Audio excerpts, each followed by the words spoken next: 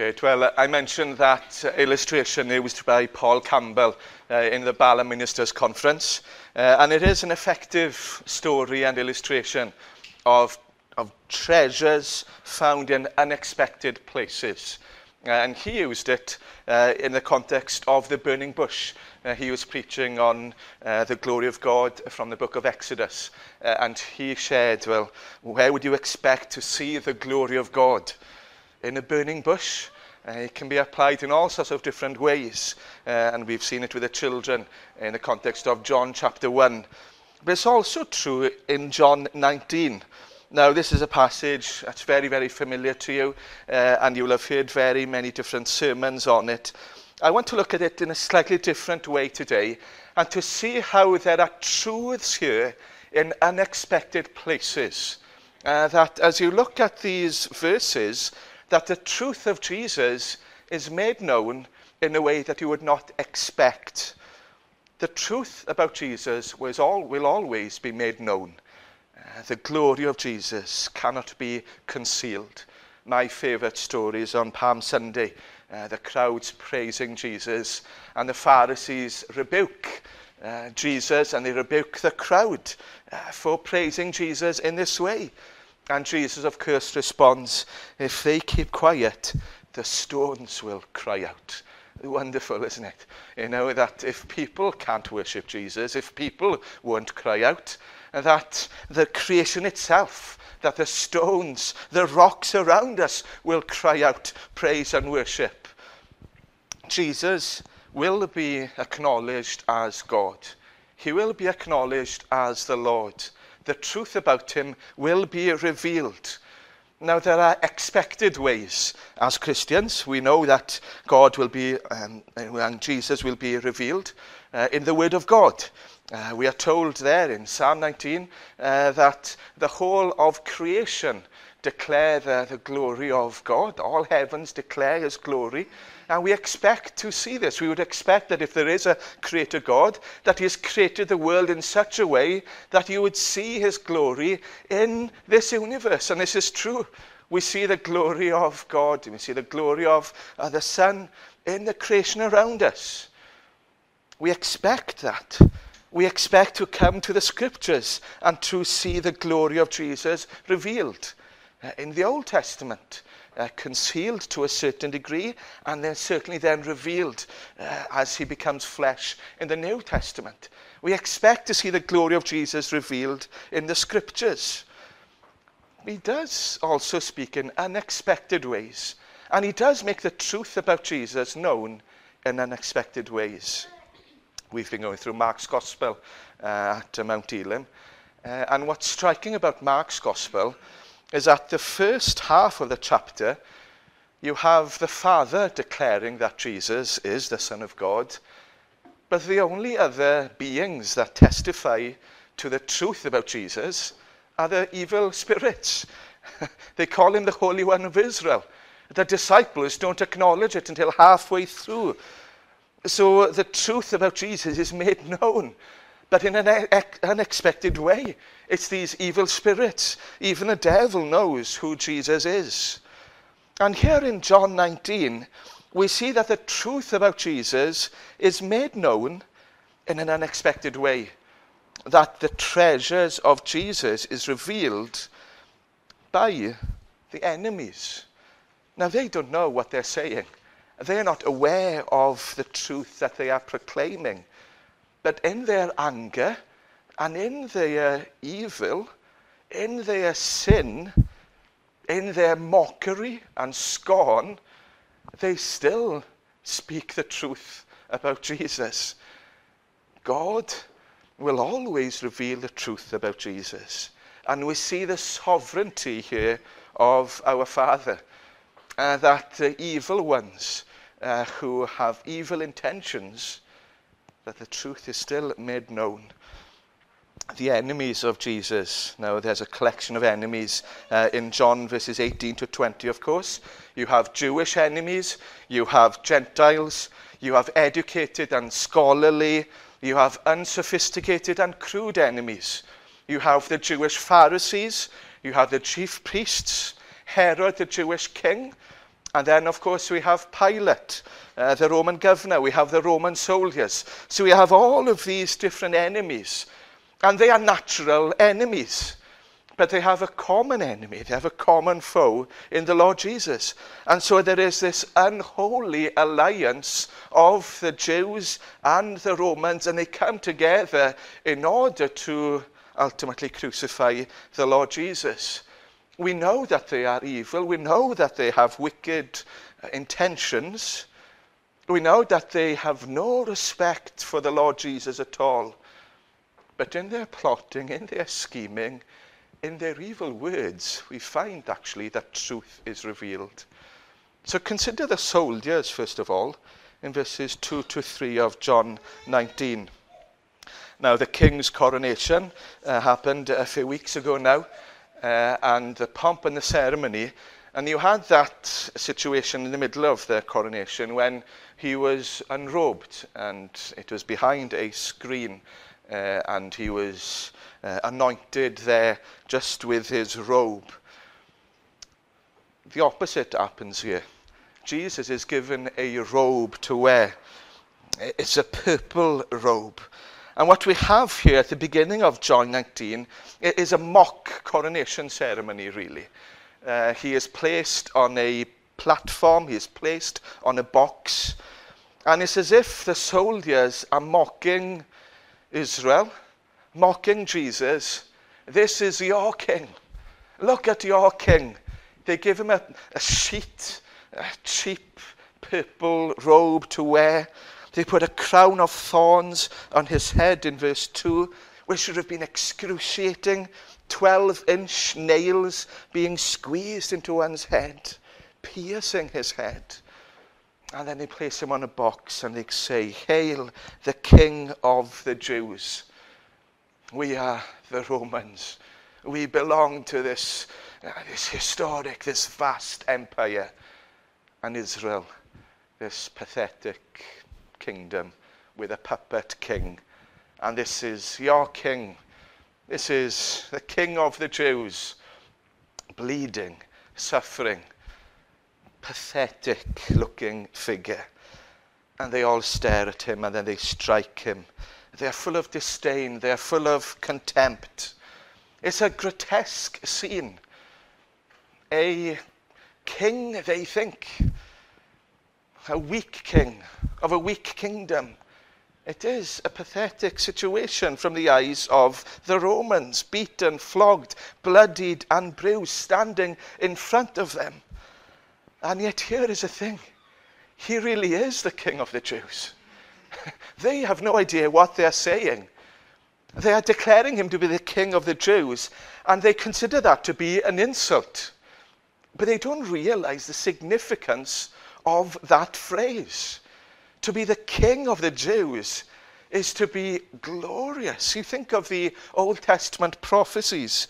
Genesis 49, verse 10, "The scepter shall not depart from Judah.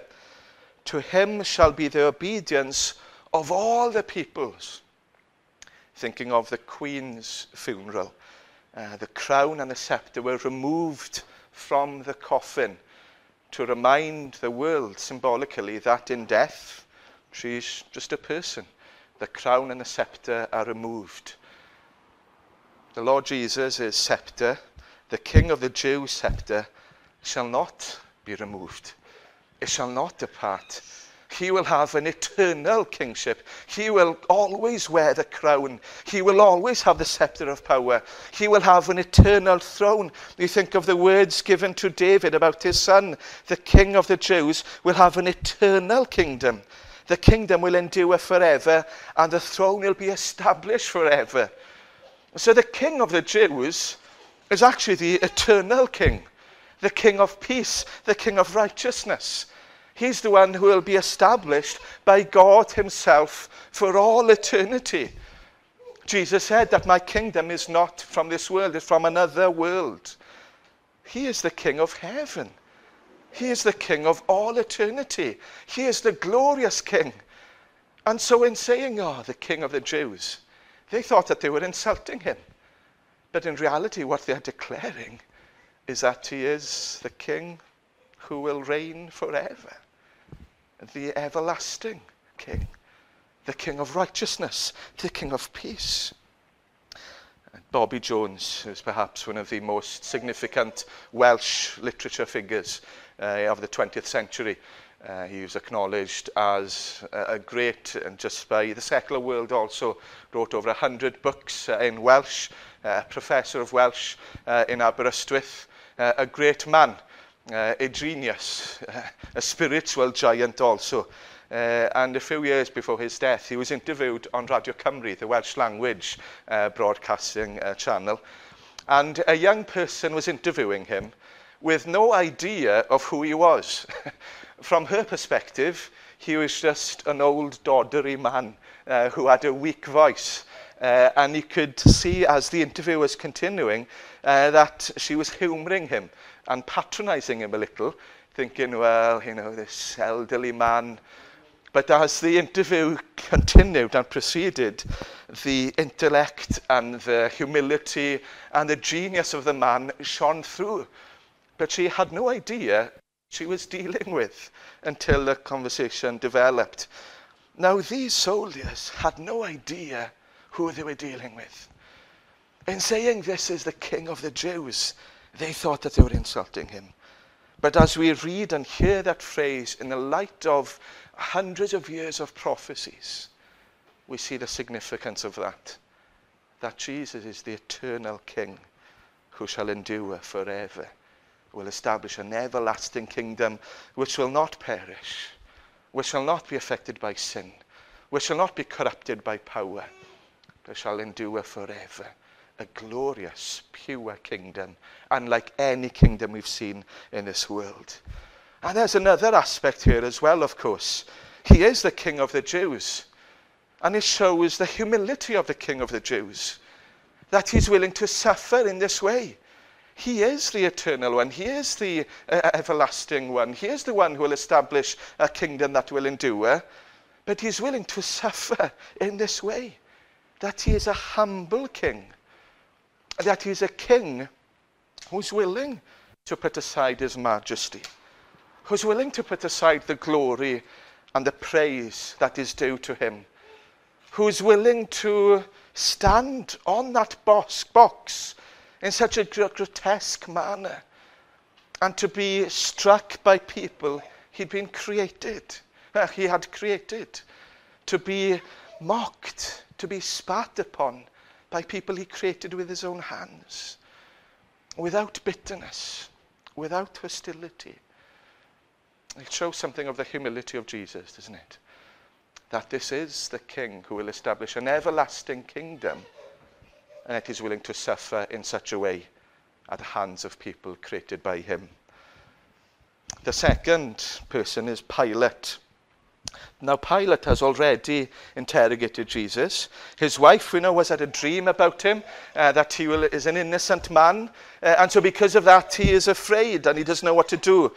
And he comes to the conclusion himself that Jesus has no reason to be condemned. I find no guilt in him, he says in verse 4. And then in verse 6 again, take him yourself, crucify him, for I find no guilt in him. He's interrogated Jesus, he's heard about Jesus, he's seen the life of Jesus, and he knows that there is no guilt in Jesus. He knows that he is not worthy of punishment. And so he offers Barabbas instead. He hopes that flogging him will appease the Jewish crowd. He tries every political trick. He becomes increasingly afraid of crucifying Jesus. He understands that there is something different about him. And he declares he hasn't done anything wrong. Now, Pilate was in a tangled mess of his own doing. And fear of man ultimately led him to crucify Jesus. But he did declare the truth about Jesus. He did not understand the full extent of Jesus' righteousness. Otherwise, he wouldn't have crucified Jesus. He didn't understand how free of guilt Jesus was. But he said the truth. There is no guilt in him. I remember chatting to a person in Dynamic Rock here. Dewi, my eldest son, was as a member in Dynamic Rock, the rock climbing place here in Clydach for a while. And I remember chatting to one of the staff members there who'd gone to base camp of Everest. And they'd walked for 9 or 10 days to get to base camp. And this person had seen all sorts of documentaries about Everest. They'd seen photos and videos. They'd studied Everest. But until they actually stood there at base camp, she never understood just how glorious and just how majestic Everest really is. She had an inkling, but then she had to see with her own eyes. Now, Pilate, because of his fear of man, because of the sin of his heart, never truly grasped how holy Jesus is.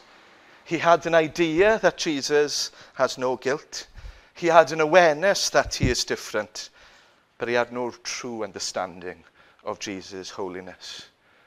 By the grace of God, we can study the scriptures, we can study the Gospels, and we can see just how undeserving Jesus was of punishment. For 33 years, every word, every deed, every thought, every action, every plan was perfect and good. When Pilate says there is no guilt in him, he tells the truth. He says the truth. He is not worthy of punishment. He does not deserve to die in this way. But is far more glorious than Pilate ever understood. Just consider that. Jesus, and the Father could say about Jesus, "This is my Son, in whom there is no sin, in whom I am well pleased." That's what he was saying there, in saying, "In whom I am well pleased." There is no sin in him. He is perfect. He is righteous. Glorious. And he was willing to die for us. He lived a perfect life because of his character. And having lived a perfect life, he was able to die on the cross, the righteous for the unrighteous. He did not deserve to die, but he's willing to take on our sin and our guilt and our sin upon himself, that we might be forgiven. And then Pilate says something else about Jesus, unwittingly, I believe, but he declares that Jesus is the king in verses 19 to 22, the king of the Jews. But notice that he does this in 3 languages. He puts a notice above the head of Jesus on the cross, and it's in 3 languages. And he does this so that everyone can understand, presumably, so that all the people who are there in Jerusalem can read and understand. But it's significant, the 3 languages. In the language of the common people, in Aramaic. This is the language of the Jewish people in Jerusalem, the local Jewish dialect. For them to be told, he is your king. He's the king of the Jews, we know that. But it's also in Latin, which is the language of politics, the language of government, the rulers and authorities. He is the King of Kings. He's the Lord of Lords. He's the one who is above all politicians. He is the king of all politicians. They need to read that as well in their own language. He is your king. Just because you have a position in this world doesn't mean that you are the greatest. There is one who is above you, the Lord of Lords, the King of Kings. It's in Greek, which is the language of the Gentiles, the language of the nations, the language of commerce and business, the language of culture. Jesus said, "My kingdom is from another world." He is the king of the world. He is the king of all nations. You see, Pilate did not do this thinkingly. We see the sovereignty of God behind this. In this notice, we are told that Jesus is the King of the Jews. He is the King of Kings, the King of all politicians, the Lord of Lords. He is the King of the Gentiles, the King of the worlds, people of all tribes and all nations and all languages. Pilate didn't understand this. He didn't believe it. He was sympathetic, but ultimately the fear of man crippled him. And I wonder if there is someone here a bit like Pilate. I wonder if there's someone here today who understands that Jesus was holy, who understands that Jesus was different, understands that there is no one else like Jesus, that he is worthy of respect, that he deserves our sympathy at the very least. Perhaps you're aware that he is the King of the world. You might even believe that he is the Creator. But do you truly believe this? Are you more concerned about what your friends will say and what a spouse or a child or a parent or a neighbor might say? And because of that, you're being held back. You know that you should trust in Jesus. You know that you should believe in Jesus. You know that you should follow him. But just like Pilate, perhaps there's a fear of others. What would other people say? And because of that, you don't trust. You don't become a Christian. You hold yourself back. There's a warning there for all people who have a measure of understanding of who Jesus is. Don't worry about what other people say. Your concern should be, well, what will God think of me? What will he say about me? And then we have the Jewish leaders, verses 6 to 7.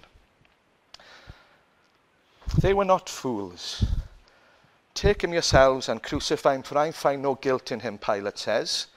And then the Jews answered, we have a law, and according to that law he ought to die, because he made himself the Son of God. The Pharisees and the chief priests weren't fools. They weren't so blinded by their sin that they couldn't actually hear what Jesus was saying. They understood Jesus' claims. They listened to him for 3 years. They analyzed his words.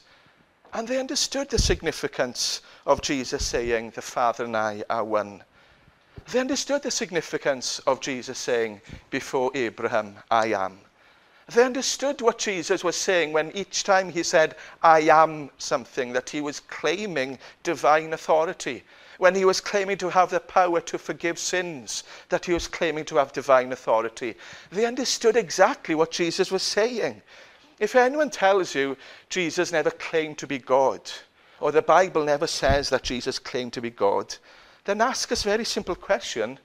Why was he put on trial? What was the reason the Jewish people were against him? What was the accusation? It was an accusation of blasphemy, that he claimed to be of divine nature, that to be one with God. They understood this, but they didn't believe it. The truth is made known here. He has made himself the Son of God. He declared himself to be the Son of God, which is true. God the Father said, this is my Son, my beloved Son. They say the truth about Jesus. But instead of believing in him, and instead of accepting those words, they use those words as a reason to crucify him. They hold those words against him. And again, we have that division. There might be people here today, there might be people in Clydach who know that Jesus is the Son of God. You ask people, who is Jesus? And that is the pet answer. Well, he's the Son of God. But do they truly know what that means? Do they truly believe it? Do you truly believe that Jesus is the Son of God, with all of the implications? That if he is the Son of God, he is holy, that he will be the judge who will have to stand before? Do you really believe that he is Emmanuel, God with us, who is worthy of worship and praise? Do you really want to follow him? And so we see these Jewish leaders, they understood. They refused to believe. So do you see, all of these enemies, they are full of scorn and disdain and contempt. They desire evil for the Lord Jesus. But they acknowledge, by the sovereignty of God, truth about him. He is the King of the Jews. They didn't understand it, but he really is the King of the Jews, who will establish an everlasting kingdom. He really is the one who's willing to suffer as the King in order to rescue and give life to all who would believe in him. He really is the one who is without guilt. He really is the one who is innocent and righteous, dying for the unrighteous. He really is the King of the Jews, the King of kings, the King of all nations. He really is the Son of God. They said truth about Jesus, but they didn't believe it. And you might say truth about Jesus, but being a Christian is more than just saying truth. It is about trusting in Jesus and loving Jesus and praising Jesus and worshipping him and acknowledging him as the Lord and Saviour and King. And then Jesus speaks. The contrast is striking. Everyone else has had so much to say. The mockery of the soldiers, the interrogation of the leaders. And Jesus is largely silent throughout all of this. The last time he has spoken is the end of chapter 18. And then he speaks. He puts Pilate in his place in verse 15, where he tells him that he has no authority of his own. Verse 10, that the authority has been given to him by a higher one. And then he speaks on the cross in verse 26. Just notice the character of Jesus here. We've heard the hostility and the scorn of the Jews and the Romans, and Jesus is full of compassion. Woman, behold your son. And to John, behold your mother. He is keeping the 10 Commandments. He's honouring his mother even till the end. And then he speaks again. I thirst. Here is the eternal creator. Here is the King of the world. Here's the one from another place. I thirst. The humility of Jesus.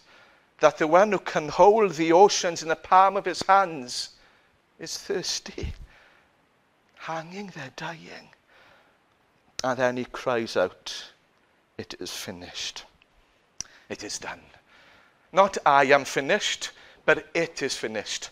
Everything so far has been about the character and identity of Jesus. These words are about the work of Jesus, why he came. Why did the King of the Jews, the King of the world, the Son of God appear? Why did he come to this world? That he might die on the cross, that he might take our sins upon himself, that he might die for those who've been given to him, that he might give eternal life to all who would trust in him, that we might be forgiven of our sins once and for all. And on the cross, he knew that the wrath of the Father was poured out upon him. And so he cries out just before his death, it is finished. I have made atonement for the sins of my people. I have finished the work that I've been called to do. It is done. All who would believe in me can be forgiven once and for all and be given eternal life. The truth about Jesus crying out on the cross, it is finished. All who believe in him will have eternal life. And so I want to finish with a question. What will you say about Jesus? We've heard the words of the enemies of Jesus. We've heard the words of Jesus at the end. What will you say about Jesus? Do you recognize that he is the King of the Jews who will establish a heavenly, everlasting kingdom that will continue forever? Do you believe that he is the Son of God who created you, who is worthy of praise and worship? Do you believe that he is the innocent and righteous one who died for a sinner like you? Do you believe that he is your King and your Lord? Do you want to follow him? Do you want to obey him? Do you want to listen to him and praise him? Will you speak about Jesus? Will you tell others about Jesus? Will you tell people about the truth of Jesus because you love him and praise him and worship him? Is Jesus your Saviour? Is he your Lord? And is he the one you want to tell others about? There is one, isn't there, who spoke, a Roman centurion who cried out, this is the Son of God. And I wonder if he heard all of these different things as he observed the scenes on the cross. He heard the mockery. He heard the words. He saw Jesus. He heard the words of Jesus. and his eyes were opened to see that Jesus really is the Son of God. I wonder if your eyes have been opened. Do you know Jesus as your Saviour? Do you acknowledge he's the Son of God? And will you tell others? Will you tell your friends? Will you tell your neighbours? Will you tell the people of Clydach that he has come to be their Saviour? Will you make him known as well?